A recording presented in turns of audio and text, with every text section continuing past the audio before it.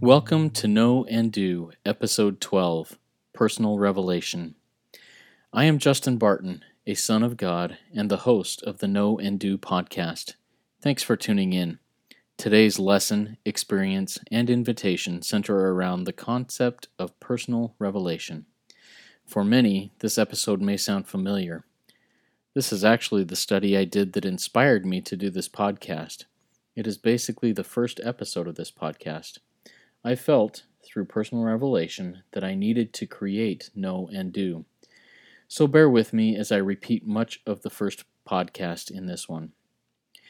I have had a recurring theme in the lessons I am learning from life and from the Lord over the last several months. I have given a name to that theme. It is the Know and Do principle.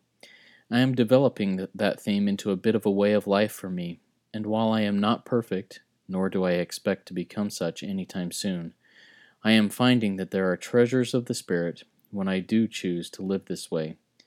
I believe that these treasures are given to me through personal revelation. I believe that God continues to speak to His children today, just as He has in times past. In the Know and Do principle, I seek the Lord's will through prayer and meditation. I then ask for the power to carry it out when His will is manifested. I then go throughout my day, keeping my eyes and ears open to opportunities to lift and serve and share. When they arise, hopefully I act on them. As I have been experiencing this, some lessons have been learned. A few of those have been quite eye-opening and painful to me, but I know in whom I trust, and I know that He lifts me and puts me on His path as I allow Him to.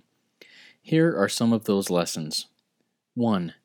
If I have knowledge, yet I don't act on it, it doesn't do anyone, myself included, any good. 2. If I have an education, yet I don't apply it, it isn't of any real value. 3. If I have faith, yet I don't have works, that faith is dead, and it sounds as the tinkling of brass with no real power. 4. If I have a testimony of any good or eternal principle, yet I am not converted or practicing that principle, it doesn't do me or anyone else any good. And 5. If I have received a calling or assignment, yet I choose not to magnify it, I am not learning from it, and the lives around me are not being blessed by it. In this light, the following passage of Scripture comes to mind, wherein the lit candle is the know, and the shining or sharing of it is the do. In Matthew chapter 5, verses 15 and 16, it reads, "Neither do man light a candle and put it under a bushel, but on a candlestick, and it giveth light unto all that are in the house. Let your light so shine before men, that they may see your good works, and glorify your Father which is in heaven." Throughout my life, God has blessed me with a lit candle. There have been times where I have chosen to hide that light and even be ashamed of it. Sometimes that light has grown quite dim and neared being extinguished, not because the light wasn't real, but because I hid it and tried to smother it. But, as I choose to do and lift that light by acting on what I receive, not only is the path illuminated for me, but it also giveth light to all that are upon that path with me, and all are edified and can rejoice together. I believe that most outwardly practicing disciples of Christ already know enough, but do we do? The invitation today is to take the first step in doing what I know, and if I don't know, or I no longer know that I know, to start seeking to know now. The premise of Know and Do is to share my personal experiences of faith and hope, and tie those to either a verse of Scripture from one of many sources that people all over the world consider as inspired and holy, or a quote from godly and inspired men and women from throughout history. From these experiences and sources, I will then issue an invitation to myself, and in turn the audience, to do what is now known. I do not pretend to be an expert on doctrine or on any of the subject matters that will be shared. I only claim to be one of God's children, walking through life, striving to do His will for me, and sharing what I experience.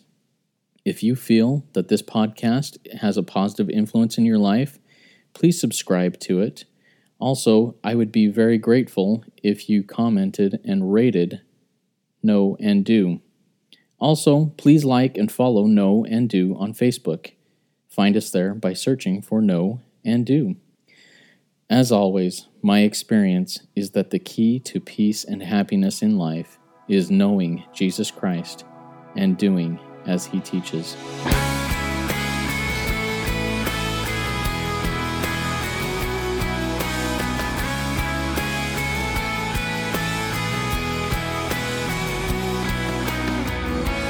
I wish I was more of a man. Have you ever felt that way?